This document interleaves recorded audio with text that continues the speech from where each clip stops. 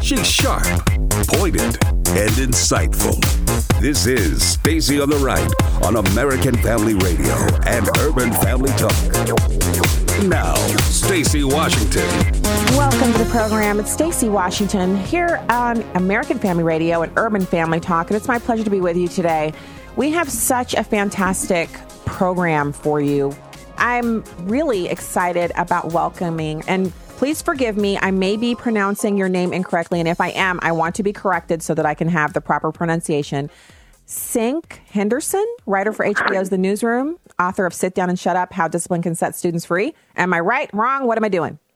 Sink Henderson. Sink. Okay, Sink. Yeah. Thank you for coming on the show today. Hey, no worries. As I told your producer, we're on different sides politically. I'm a liberal Democrat. You're conservative, but I think there's some common points for all of us to agree on and come together and talk about public schools and that kind of thing. Well, and I'm excited about chatting with you about this subject because I'm a former elected school board member. I served as vice president and secretary on our local board of education, and I was elected to that board. I also served an appointment there. I volunteered at every level of the district, and I was really it wasn't a partisan issue for me when our kids were in public school.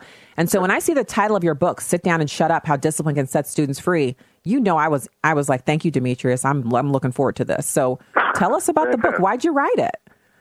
Well, as you said, I'm a writer. I'm a bit of a bum with my writing habits, to be honest. If it were up to me, I'd be up to 4 in the morning. So a friend of mine had a charter school, and my parents were educators, and they said, you should come and substitute, it'll give you a way to organize your day and that kind of thing. So I did it, and on my first day, man, this kid called me, as they say in the South, everything but a child of God.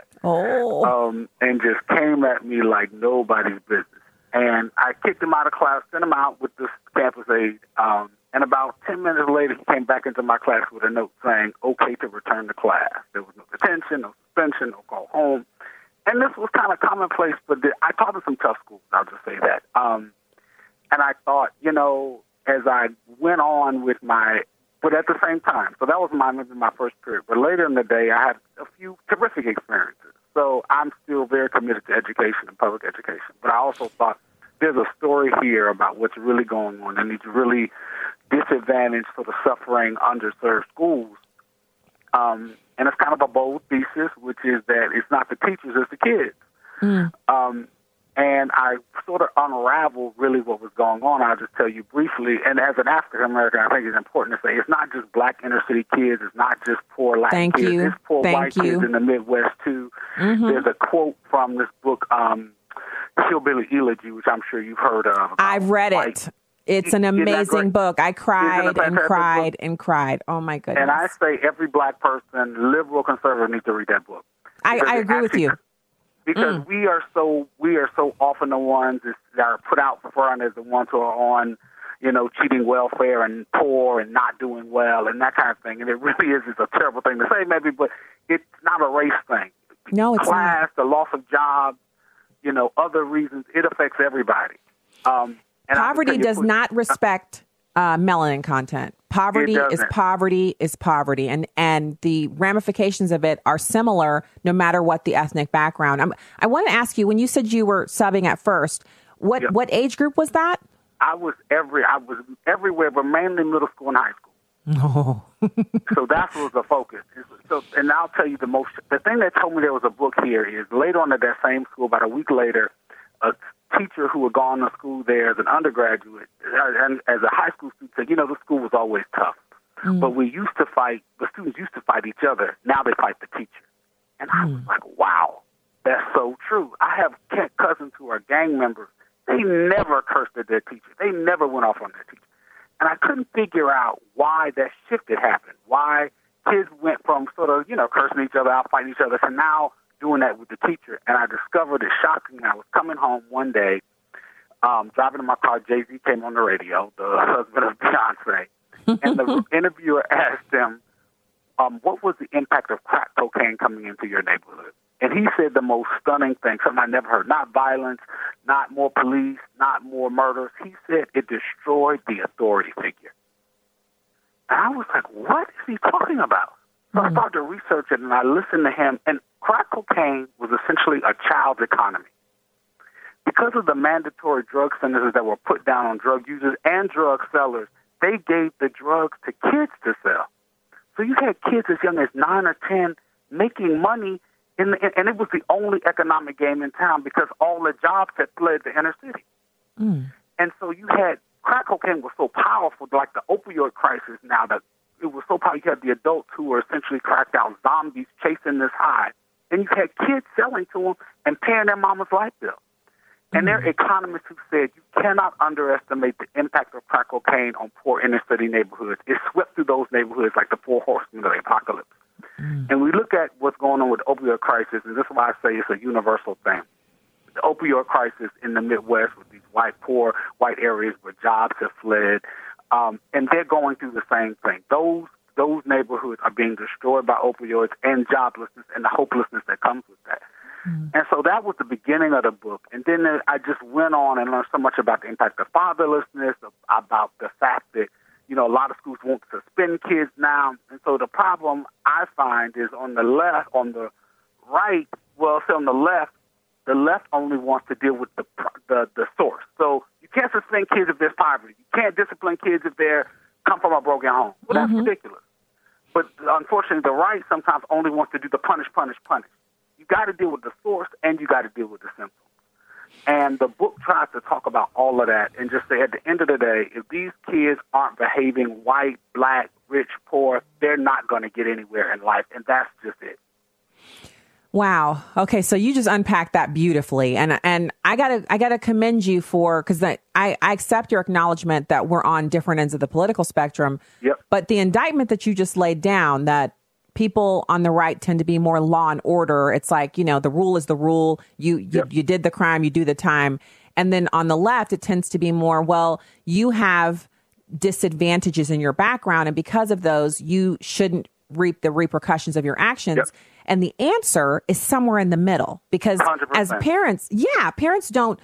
I've no time in our parenting journey, my husband and I, have we ever been strictly law and order or strictly, well, we made you stay up last night traveling home from vacation, so today you don't have to do anything that we tell you to do. We've never been on those extremes. We've always been in the middle where, your actions and your consequences are going to match what you've done, but there's always some mercy there because we know these are people and they're going to improve over time with the proper direction. So can you give us any insight into what you're advocating for this? It's a new paradigm. Let's face it, Cinque, this is not what's happening in a lot of these buildings, that there's a middle ground where kids are punished, but they also know that people care for them. What does that look like? I'll say a couple things, and you have to, hopefully your readers will take a look at the book. It's a real humane look, but also a grown-up. I'm an adult now, so kids can't just run around and do what they want. I would say there are a couple of things. There's no immediate sort of short-term solution. For people, banning suspension is a bad idea. You can't got to be able to draw a line and say, you went too far today, go home and bring your mom, and come back when your mom is with you. But if I would say one very important thing, for boys especially, is more male teachers. The teaching force is 80% in public schools, 80% women, 80% female. That is really difficult for boys, black or white, who grow up without fathers in their home. They need those surrogate father figures. And they really need them. There's a chapter in the book that's, I think, one of the best chapters, is that I have this theory about what the real role of fathers in a boy's life. I don't know. I know we're probably running short on time, but I would. No, we say, still have a few minutes. You please expound. This is quickly. good. I was listening to some middle school kids talk, and one boy was like, I'm really worried about seeing my dad this weekend because when he gets mad, he punches me in the chest and knocks the wind out of me, right? And then another kid was like, yeah, me too.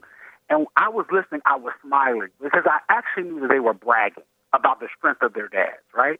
Oh. And then there was this older black guy on Twitter who said, "Fellas, what happened to you when you first stepped to or tested the father figure in your life?" And there was a hysterical response. This guy, I was 13, I was bigger than my dad, and I said something slick. I woke up on my back with his foot on my chest, but he's still my best friend. All these hysterical stories about these boys testing their dad, and their dad saying, "I'm in charge here." Mm-hmm. And what I realize is that boys who grow up without fathers, particularly in neighborhoods where there are not fathers, every boy challenges the adult in their life, right? But if you challenge your mom and you're 13 and you realize you're stronger than your mom, bigger than your mom, faster than your mom, in your brain you realize that you can in some way hurt or kill your mom. You think you're an adult. But when you have a dad and you try to step to him and he's 13 and he pulls you up by the side of your neck, by the side of your collar and says, "Who are you talking to?" It's a whole nother situation for you. You realize, oh, maybe I'm still just a kid and I need to get in line. And so I realized the actual physical presence of a father, just that presence, because when you are surged with, I did it. When I was big and I had hormones, I stepped to my dad and he put me back in my place with a quickness. But he did it with love. When boys grow up without dads in these neighborhoods where there are not dads, they think they're men before they are. And that physical presence cannot be, and I'm a liberal, I know that we're in the age of gender doesn't matter and that sort of thing, but sometimes it does. Thank you for saying that, because one of the things that I think is so heartbreaking is that you can afford to have these kind of really nouveau riche ideas about gender when you come from a two-parent household and generationally speaking, you've never even maybe had a divorce in your family, or if there was divorce, there was immediate remarriage. Really quickly. Plenty of spouses. And never any economic malaise that presented itself as a result of that. When you have that in as your just the history that you can remember for the foreseeable past, you can say things like gender. In your family's married. Absolutely. Yeah, and you're going to marry somebody and live a very traditional life. You can say things like gender doesn't matter. But for our inner city residents where, it's a life or death issue for these boys. Because as you said, when you first realize, hey, I'm pretty strong. I think I'm stronger than my mom. Well, that's never happened at our house, but I have had our son kind of challenge my authority before. And instead of having to handle it myself, I can just say to him, I think when we talk about this with your father, you're going to have a different understanding. And sometimes just that statement. Matters. And it doesn't matter whether you're a liberal or conservative. That stuff matters. And so one of the, if you don't have it, that's why those male teachers matter, particularly elementary school, middle school. And high school too, but they're not enough in elementary. That male presence, aside from role modeling, aside from the love, that strong presence of someone who for a boy, you got to be 20 before you can really test your dad. And by that time, you don't want to test him because you're mature enough to know better. So that's one quick solution. I also think we need to bring back reform schools, but not make them little mini jails like they used to be. You used to just throw kids out, put them in these reform schools. They really need to be places where kids really can learn and have second chances. There's some great reform schools. Call them alternative schools. Change the name of them. They can't just be places to punish. They have to be places where kids can learn shop, can learn home ec, can learn to work with their hands, and also learn to control their rage, control their emotions, control their have impulse control. So those are just right off the bat what I would say are two of the recommendations just from my year. And it's so important, as I said, for black kids, for white kids, for poor kids, for fatherless kids. It could not be more important. I really hope that, there's so much division. I'm obviously a liberal, not, Democrat, but there's so much that we can, I think, come together on this conversation of education and where it is important in all of kids' development. Well, I will close out by saying this. First of all, thank you again so much, Cinque Henderson, for coming on the show. You came on knowing that we would not be politically aligned, but on this particular subject, and I believe others, I believe there really are places where we can sit down and have agreements and conversation, especially coming from your informed perspective where you've been on the ground there. So you're coming from a place of it really doesn't matter what side of the political spectrum the solution comes from. What matters is that we get these solutions out there so that kids can really flourish regardless of where they're coming from, their home life, et cetera. And the school place, the school building is kids spend more time at school than they do awake at home. Absolutely. And that is where we can really solve some problems. I'm so glad we got a chance to talk. Thank you for this good work that you're doing. And for being willing to have conversations across the aisle. We need it. And you're out there. It's wonderful to have you on the show. Hope to speak to you again. Have a fantastic evening. Cinque Henderson. Absolutely. Thanks so much. You guys take care. All right. Take care. That was fantastic. We'll be back with more. If you'd like to call in, it's 866-963-2037. 866-963-2037. Back with more right after this.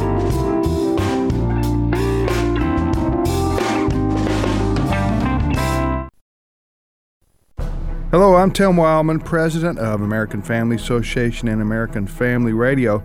You know, on our Spiritual Heritage Tour of Washington, D.C., we go to the Supreme Court. That's one of the places we go on day one, and we visit the inside chambers.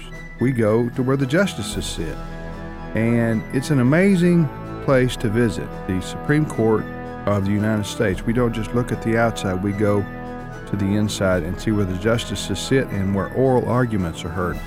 So that's just one of the places we visit on one of the days. We're in Washington, D.C., and we also go to Mount Vernon, the home of George and Martha Washington.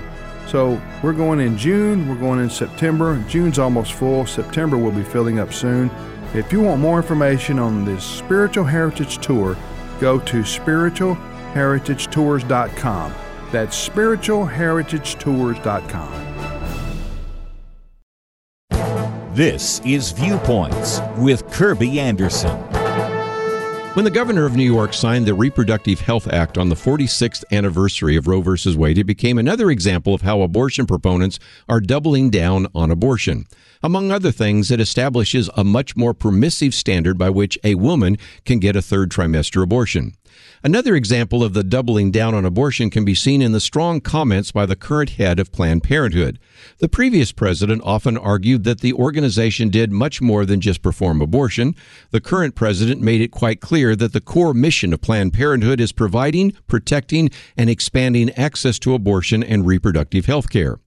To see what is happening, let's go back a few decades. When the Supreme Court essentially legalized abortion, older guests on our radio program said they never expected back then that abortion would increase, since there would probably be a stigma attached to it. One person said he could never imagine the people would be marching in the streets for abortion rights. Even 20 years later, you still had people like then-candidate Bill Clinton saying that he wanted to make abortion safe, legal, and rare. Often he would even put an emphasis on the word rare when he spoke. About the same time, I remember an abortion debate I did on a university campus against an abortionist. He presented abortion as a difficult decision and perhaps the lesser of two evils, necessary only because a woman had a crisis pregnancy. Contrast that with the New York governor who not only signed the bill but also lit up two bridges, a government building, and the One World Trade Center spire in pink. When the bill passed the New York legislature, you can watch the YouTube video of the enthusiastic applause. All of this shows how abortion proponents have decided to double down on this issue. I'm Kirby Anderson, and that's my point of view. Take Kirby and the Point of View team with you on the go with the Point of View app. Search for Point of View Radio at the Apple or Google Play stores. This is Stacy on the Right with Stacy Washington on American Family Radio and Urban Family Talk. Welcome back to the program. Thank you so much for being here today. We are so excited to have our next guest on the program. First time on the show. He is the author of The University We Need, Reforming American Higher Education. It's Professor Warren Treadgold, and he is a professor at St. Louis University, which is in my town. It's called SLU around here by us locals. Thank you, Professor, for joining us today. It's a pleasure. So let's talk about this book. I read the blurbs and the synopsis, and I was like, wow, very timely, very, very important. Why'd you write it? Well, I wrote it because things have gotten pretty bad in most American universities, and I don't just mean SLU, my own university, I mean all of them. It's getting to be to the point where a Christian and a conservative is very much endangered if he's a faculty member, and isn't very comfortable if he's a student either on most campuses. So what does that look like? What does it, because I've seen the stories, you know, I'm aware of it, but like at SLU, because we went to SLU, we actually visited SLU earlier this year. And as we were going around the campus, it was so gorgeous. Your campus has really, over the time that we've lived in St. Louis for the past 20 years, the campus has not only grown in size, but the actual buildings themselves and the amenities have been renovated. And it's just every building is more beautiful than the next. It's a pretty good sized campus, large student body. And you have a number of housing options that we just adored. But we noticed immediately upon entering freshman dorms that there are a lot of like, this is your pronoun, put your pronouns on the door. There was a board all about, you know, you don't mispronoun someone, that type of stuff. And we noticed that in the dorms immediately. And we saw some, transgendered students on the campus walking around. And so these are all freedom issues, obviously. But there is a kind of culture on SLU's campus where if you don't buy into the misgendering, the different pronouns and all of that stuff, you're kind of setting yourself up for some disaster. Yes, I'm afraid it's all true. I've seen the campus change. I've been there 20 years as well. And certainly they've upgraded the campus in all sorts of ways, but their idea of their mission is one that really an Orthodox Catholic like myself is not comfortable with. And yet that's what they're teaching the students, and that's the way they're evaluating the faculty. Now, it's a big thing for determining our salaries whether you're contributing to the mission of the university, and the mission of the university is, well, all of this inclusiveness, diversity, which of course means that you exclude conservatives, and conservatives aren't part of diversity. What you do is you try to make people feel comfortable if they're transgendered, if they're homosexual, if they're, the whole list. Yeah, it's depressing because can you just talk to us from the professor's standpoint? How much of that is adding to the quality of the education at SLU or detracting from it? Well, essentially, if you believe in all the latest left-wing dogma, you can say it in the classroom. If you don't, you're supposed to keep quiet. And that's pretty much the case for students, too, who really are I think, afraid to speak their minds in the classroom if they don't say the things that they're expected to say. Now, of course, you can have the complete illusion of freedom if you believe all the dogma that the left-wing administration and the left-wing ideology of the campus wants you to. But look, I do want to make it very clear that SLU is no different from most campuses and, in fact, is better than some of them. This is a nationwide problem. It's not just SLU.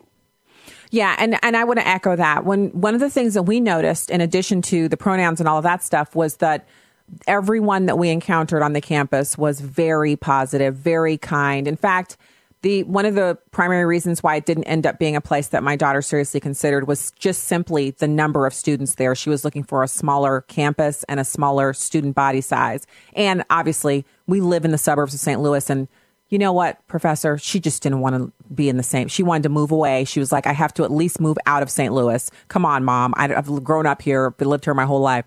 So those were two strikes against SLU. But we have another couple that we know and love dearly. Their child is going there and loving it. And I know people who've graduated from there. I don't think SLU is at the tippy top of, kind of the social justice campuses, and you can still get a great education there.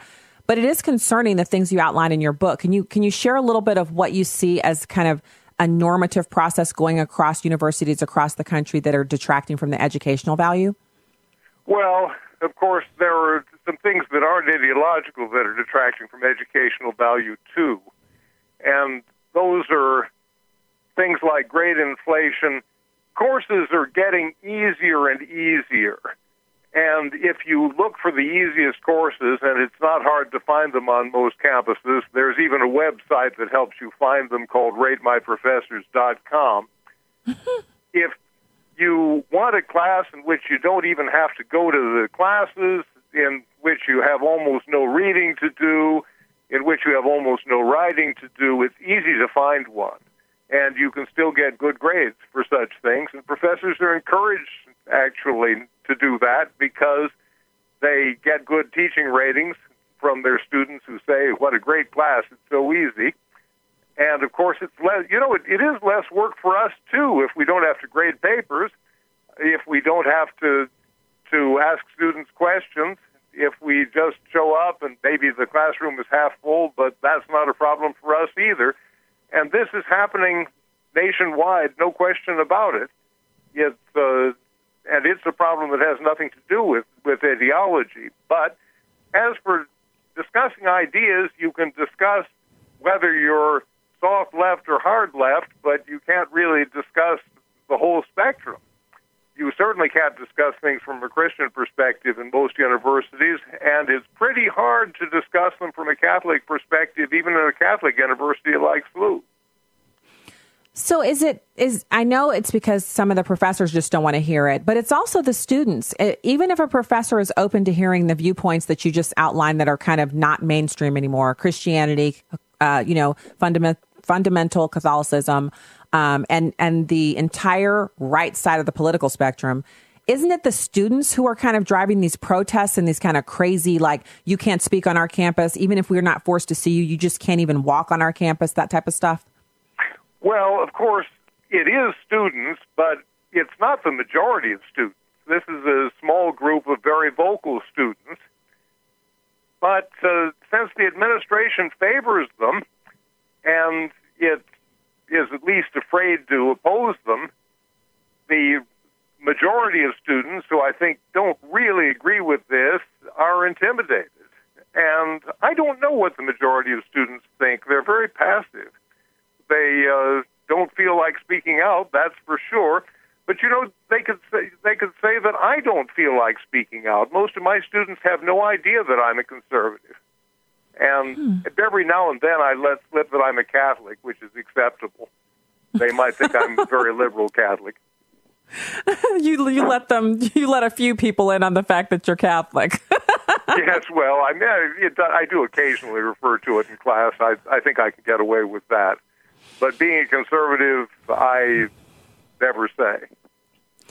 So what's the answer? Because I believe you when you say it's a small number of people who are very vocal, and they're like the worst kid at the airport, where the entire airport from one wing to the other can hear this kid screaming and kicking, and that kid's making all the other kids look terrible. The kids who are just sitting with their little iPads doing nothing or quietly reading a book are getting a bad rap because of this one kid. It's kind of similar with these crazed activist kids on campus, but what's the answer? Well, I have myself been thinking about this for a long time. I don't think it does very much good for one person to speak up on these campuses, because they're just a tiny minority, and it's really out of the picture that they should help. You notice that the controversy is mostly about outside speakers. It's because there aren't any voices on the campus anymore who are conservative and Christian. And that's not right. Very liberal Christian speakers can speak at a place like St. Louis University. They might have trouble at some other places. So I don't really know. I've suggested in my book that what we need is a new university, but we don't need it probably for people like your daughter who want a smaller college. There are several small colleges that are pretty good and are conservative and are Christian. The big problem is that the flagship universities, the elitist universities, the big state universities and the Ivy League and others like them are all uniformly left-wing and anti-Christian. And if we could just have one university that was in that class that was explicitly conservative and Christian, or I've suggested Christian and Orthodox Jewish, it would be an enormous help to the whole academic landscape nationwide. And that's one of the things I propose in my book.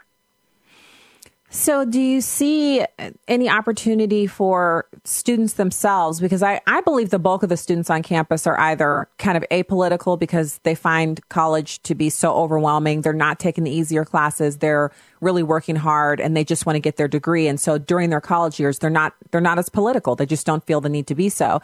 And then there's also kids there who are clearly right-leaning. They may not be full-blown Stacy on the right types, but they're definitely conservative, politically, maybe even socially. Is it time for them to band together and have some protests and kind of show the other people what it looks like, or is that an exercise in futility? I don't think it would work. There aren't enough of them. There isn't enough sympathy for them among the student body at large, and the administration is against them. I just don't see they'd have to have some very specific cause, and I can imagine if they chose it very carefully, it might do a little bit of good, but I wouldn't do very much good. It wouldn't change the overwhelming fact that administrations are very left-wing and very anti-Christian. Faculties are by and large left-wing and anti-Christian. And the people who aren't as left-wing and aren't as anti-Christian are passive and have learned that you just get in trouble if you speak. So I do agree with that. If you go to Campus Reform, they have a website where they just catalog this, and it's a constant, all the time type of a situation. So what's the answer for parents? Because I also think there's some room for people who are alumni who are conservative to say, you know what, I'm not going to give you any more money. Would that impact it at all? Oh, I think it should happen. And one of the reasons why I think a new conservative university could succeed is it would give people a place to give their money, whereas now they either don't give money to higher education at all, or they're giving money to mostly institutions that are selling a message that they absolutely don't approve of. And I'm sorry that so many of them still do. Of course, the really big donors get the idea that what they want their names to be on is a building at Harvard or something like that, and they don't really care what's taught inside it seems, or they haven't thought about it. That's probably more what really is what's on their mind. They just don't think about that. And slowly they're learning that these are universities that really regard America as a terribly oppressive place. And part of the reason that they're finding this out is that this now has some traction in the National Democratic Party, that America is an oppressive place. You know, we're all racist, we're all homophobes, we're all transgender phobes, we're all really bad people. And that's what the universities have been teaching for a long time, and finally it's beginning to penetrate on the national political scene, too. Okay. So I have to ask about this new conservative university. You're not talking about starting one of those in St. Louis. You mean a nationwide kind of a university where there would be campuses across the country and that would be a viable option for parents to send their kids to, a place where conservative professors could work and that type of thing? What does this look like? Well, if you really want to find a conservative college, there are several of them. There are places like Berea College and Christendom College and Grove City College and Hillsdale College. Those places exist, and they are places where you can send your children if you don't want them to get the full liberal propaganda machine. You won't find them there. The place that I propose would be a single campus, because the trouble with these multiple campuses, and I've been in a number of universities that have multiple campuses, they just have no focus and they have no impact. Either there's one campus that's the real campus and the other ones really are fake campuses and too small and don't make any difference, or they spread themselves too thin.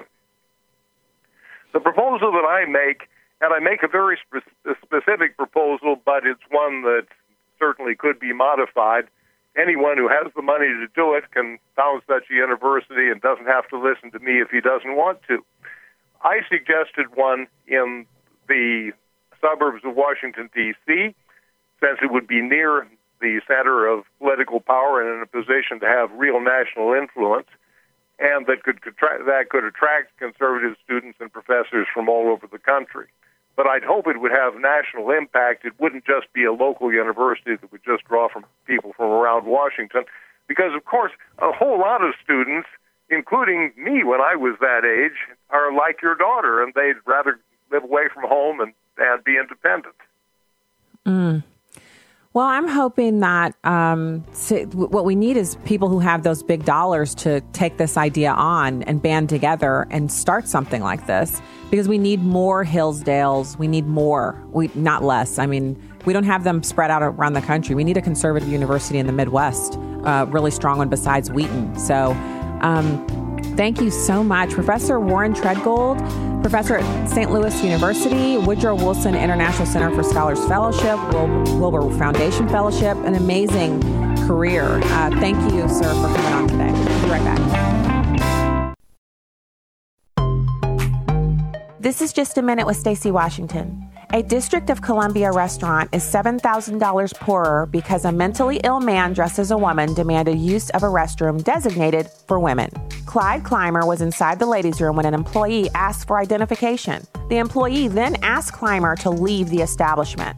He reported the incident to the D.C. Attorney General's office as a violation of the district's Human Rights Act, but they weren't done. The $7,000 fine is only one aspect of the punishment. The restaurant is now required to post signage telling everyone that they are free to use the restroom of their gender identity or expression. The transgendered man also received an undisclosed settlement amount for his troubles. The employee who asked for ID was terminated. So you see, this isn't about tolerance or love or anything resembling liberty guaranteed by the Constitution.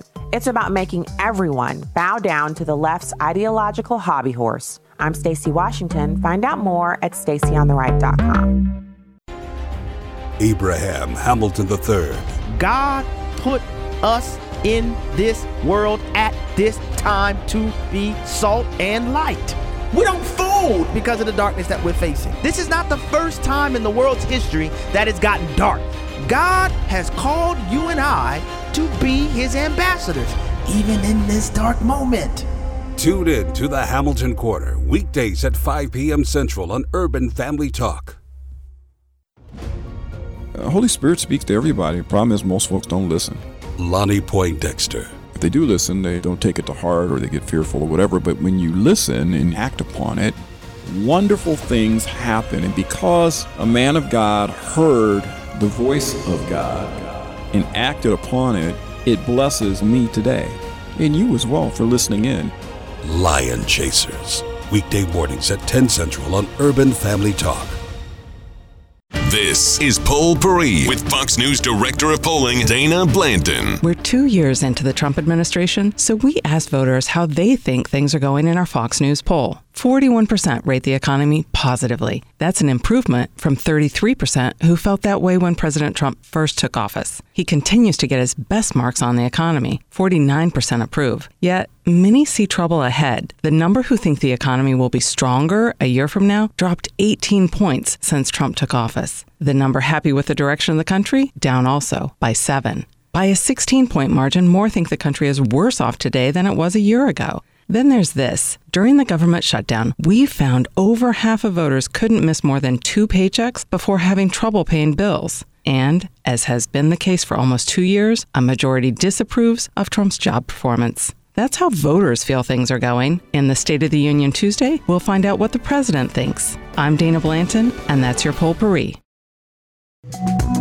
You can download episodes of Stacey on the Right from the podcast page on AFR.net or UrbanFamilyTalk.com. Now, back to the show on American Family Radio and Urban Family Talk. Welcome back to the program. It has been often on this show that we have heard audio clips from Charles Krauthammer when he would be contributing on Fox News, and other times when he would occasionally do interviews on other outlets. I would have audio of him speaking and we would play it on this program. And to me, he was one of the greatest thinkers of our time, and he has contributed in so many ways to the public discussion and understanding of not just politics, but living life as a human being, as an American, and as trying to strive to be a person of a high level of integrity. I didn't always agree with Charles Krauthammer, but I always found him to be astute and really at the very tip of the spear when it came to leading thought and encouraging debate and discussion on a very intelligent level, getting away from the emotionality of things and really getting down to brass tacks about the issue itself, regardless of ideology or viewpoint or where you're coming from specifically in your own personal, where your socioeconomics, et cetera. And so it was really exciting for me when I saw earlier this week that we had our next guest booked into the show to talk about the final work for Charles Krauthammer, warning, I've listened to many of Charles Krauthammer's columns on audio. If you go to the library, you can find audiobooks that are compilations of his columns. And for someone who wrote for as many decades as he did, the topics spanned every area of life, not just politics. Some of the best columns I've heard of his, read in his own voice, have been about things that have nothing to do with politics, but are so enlightening and so instructive in living well. And so it's with great pleasure that I welcome our next guest. We are going to be speaking to his son, Daniel Krauthammer. Thank you so much for joining the show. Thank you, Stacey. I really appreciate being here. So let's talk about this. It's a book that is a compilation of his works, his writing, and it's called The Point of It All, A Lifetime of Great Loves and Endeavors. And you're the editor of this work. So how did this come about? Yeah, so as you said, it's a compilation of columns, essays, speeches, and quite a few never before published entries. And this was something that my father was working on for quite some time before his health crisis struck last year.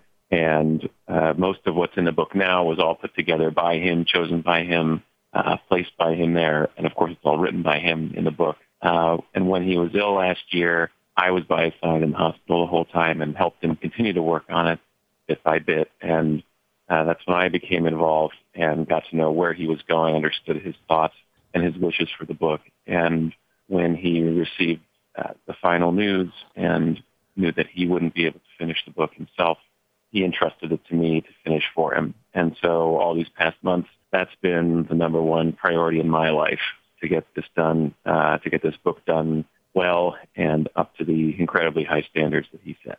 And incredibly high standards is a very apt representation of what we were able to, really, it was like a treat getting to read his columns, getting to hear his thoughts on different issues, spanning all topics, not just politics. And so the title is The Point of It All.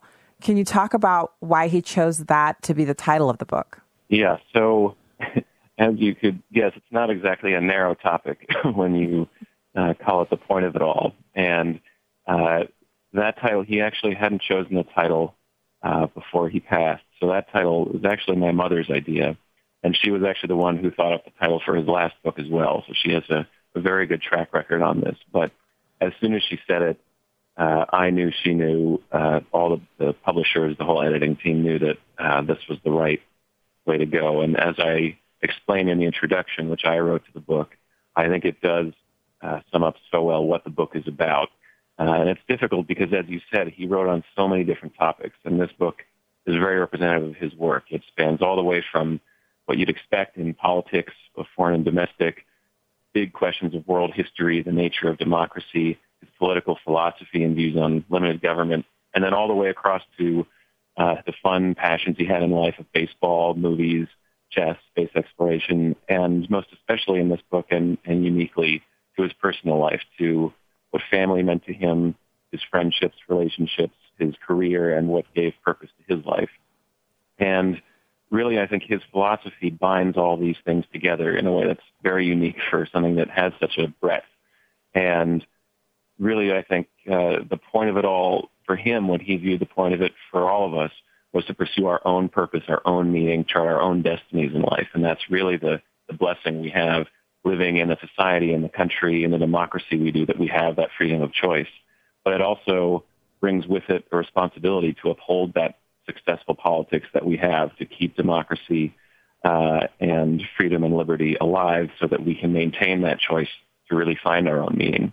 And that seemingly paradoxical combination is really the whole point of my father's life, was to find his own personal things that meant something just to him, but also professionally to do what he could to advance our politics and maintain that system and that liberty for all of us. So let's talk a little bit about Charles Krauthammer personally, because you're his son and you can offer some insight to us that we maybe haven't been able to get watching him over the decades on Fox News and other news outlets when he's been, commenting on so many different issues. You mentioned the range of subject matter, and he was clearly, it wasn't that he just thought deeply about politics or just concerned himself only with political matters to write about or to think about or to discuss, but that he really was interested in the way that people lived.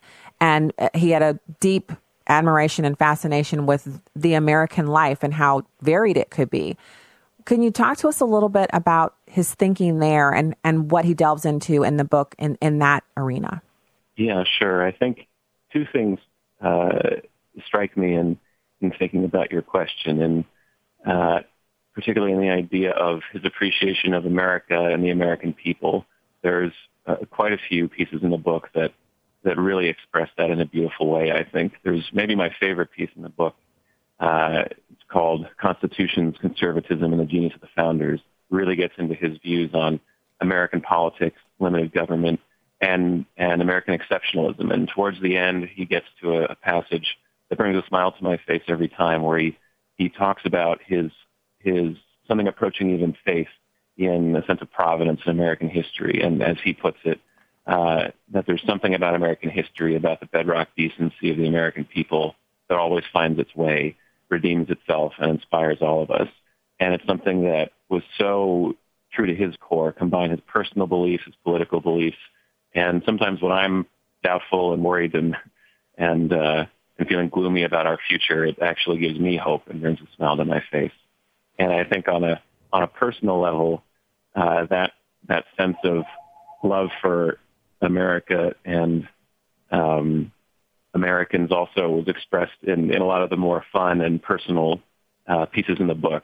That and this is something I don't think viewers that have seen as much on TV, that he really had kind of a childlike love of just kind of silly, fun American things. Going to the ball games, he took me ever since I was a kid, and he would start chewing his gum immediately.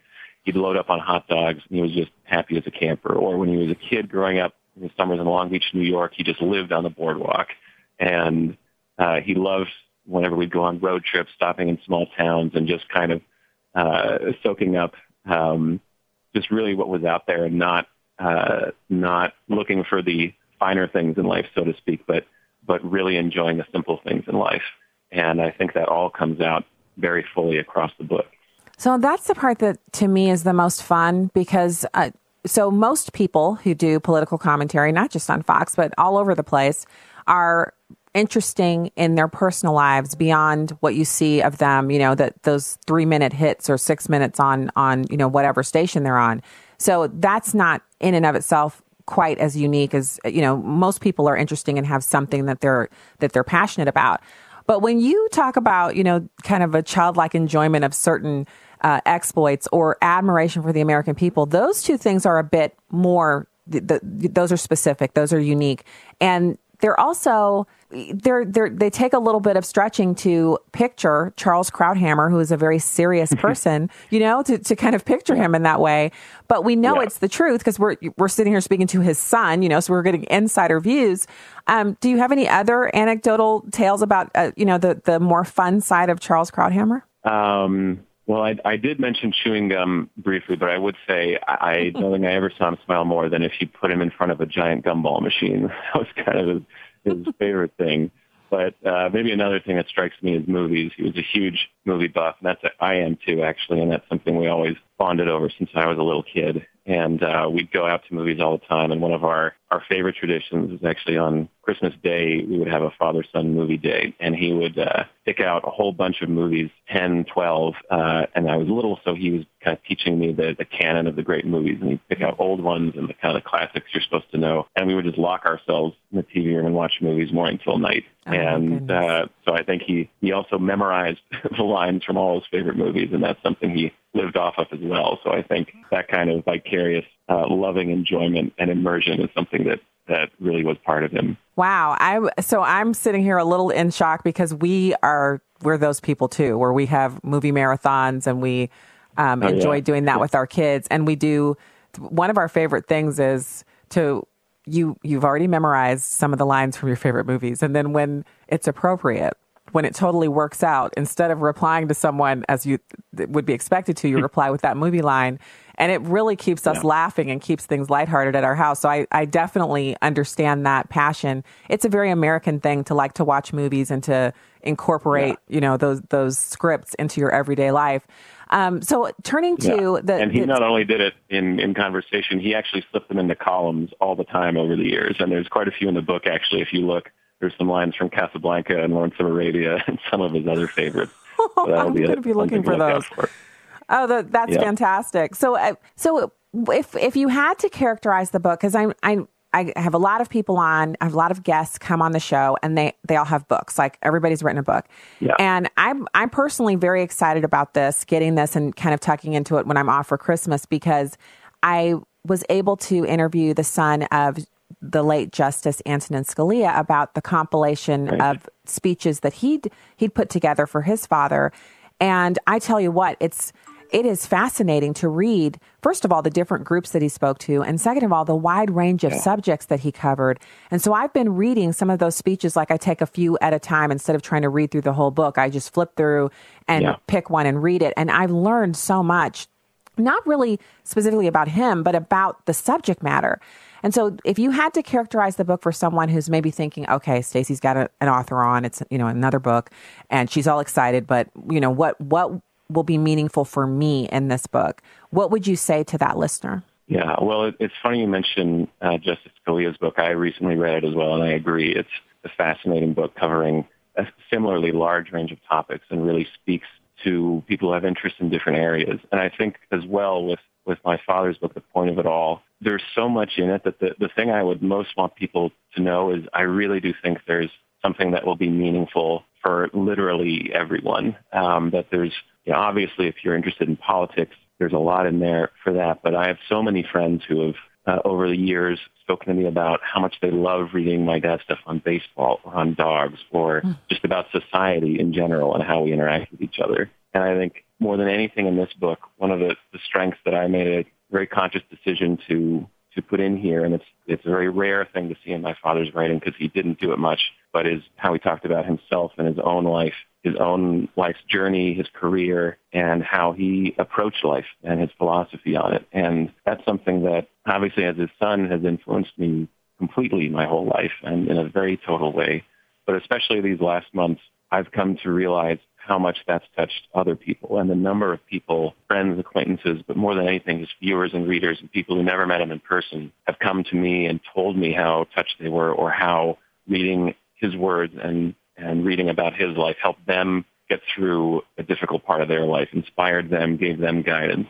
I think really for anyone who's interested in thinking deeply about ideas and about life and kind of feeling an awe and reverence and gratefulness for what life is, there's just a lot in this book that I think will be solace for the soul and just really enriching. And that's what I hope more than anything that people will get from this book. Perfect summation. Thank you. I want to first of all say thanks for the work. It had to have been kind of cathartic doing this after his passing, and I was it was such a devastating announcement to hear that he would not be able to recover, and to have this book to kind of, work through and enjoy afterwards is a real treat. And I'm so appreciative that you were able to do it and that you're bringing us this opportunity to experience more of what was Charles Krauthammer and the contribution that he made to us all as Americans and as a society of people who I hope still think deeply about ideas. Thank you for your time today on the show and for editing the book and bringing it to us. And I encourage listeners to follow the link. I'm going to put the link in the live streams, and you can get it in 2-day shipping on Amazon. So easy. It'll be at your doorstep like post haste, and then you can start tucking into it. That's my plan. And then I'm going to leave it out because I think at least one of my kids will be interested in reading some of the speeches. I'm going to dog-ear the pages and see what I can do. But thank you, Daniel, for your time today and for editing this book. No, thank you, Stacey. I really appreciate it. All right. That is this hour of the program. If you're leaving us now, God bless you, and have a great day from the Heartland. If you're sticking around, it's One News Now, news and information. It's up next for you. Stay there.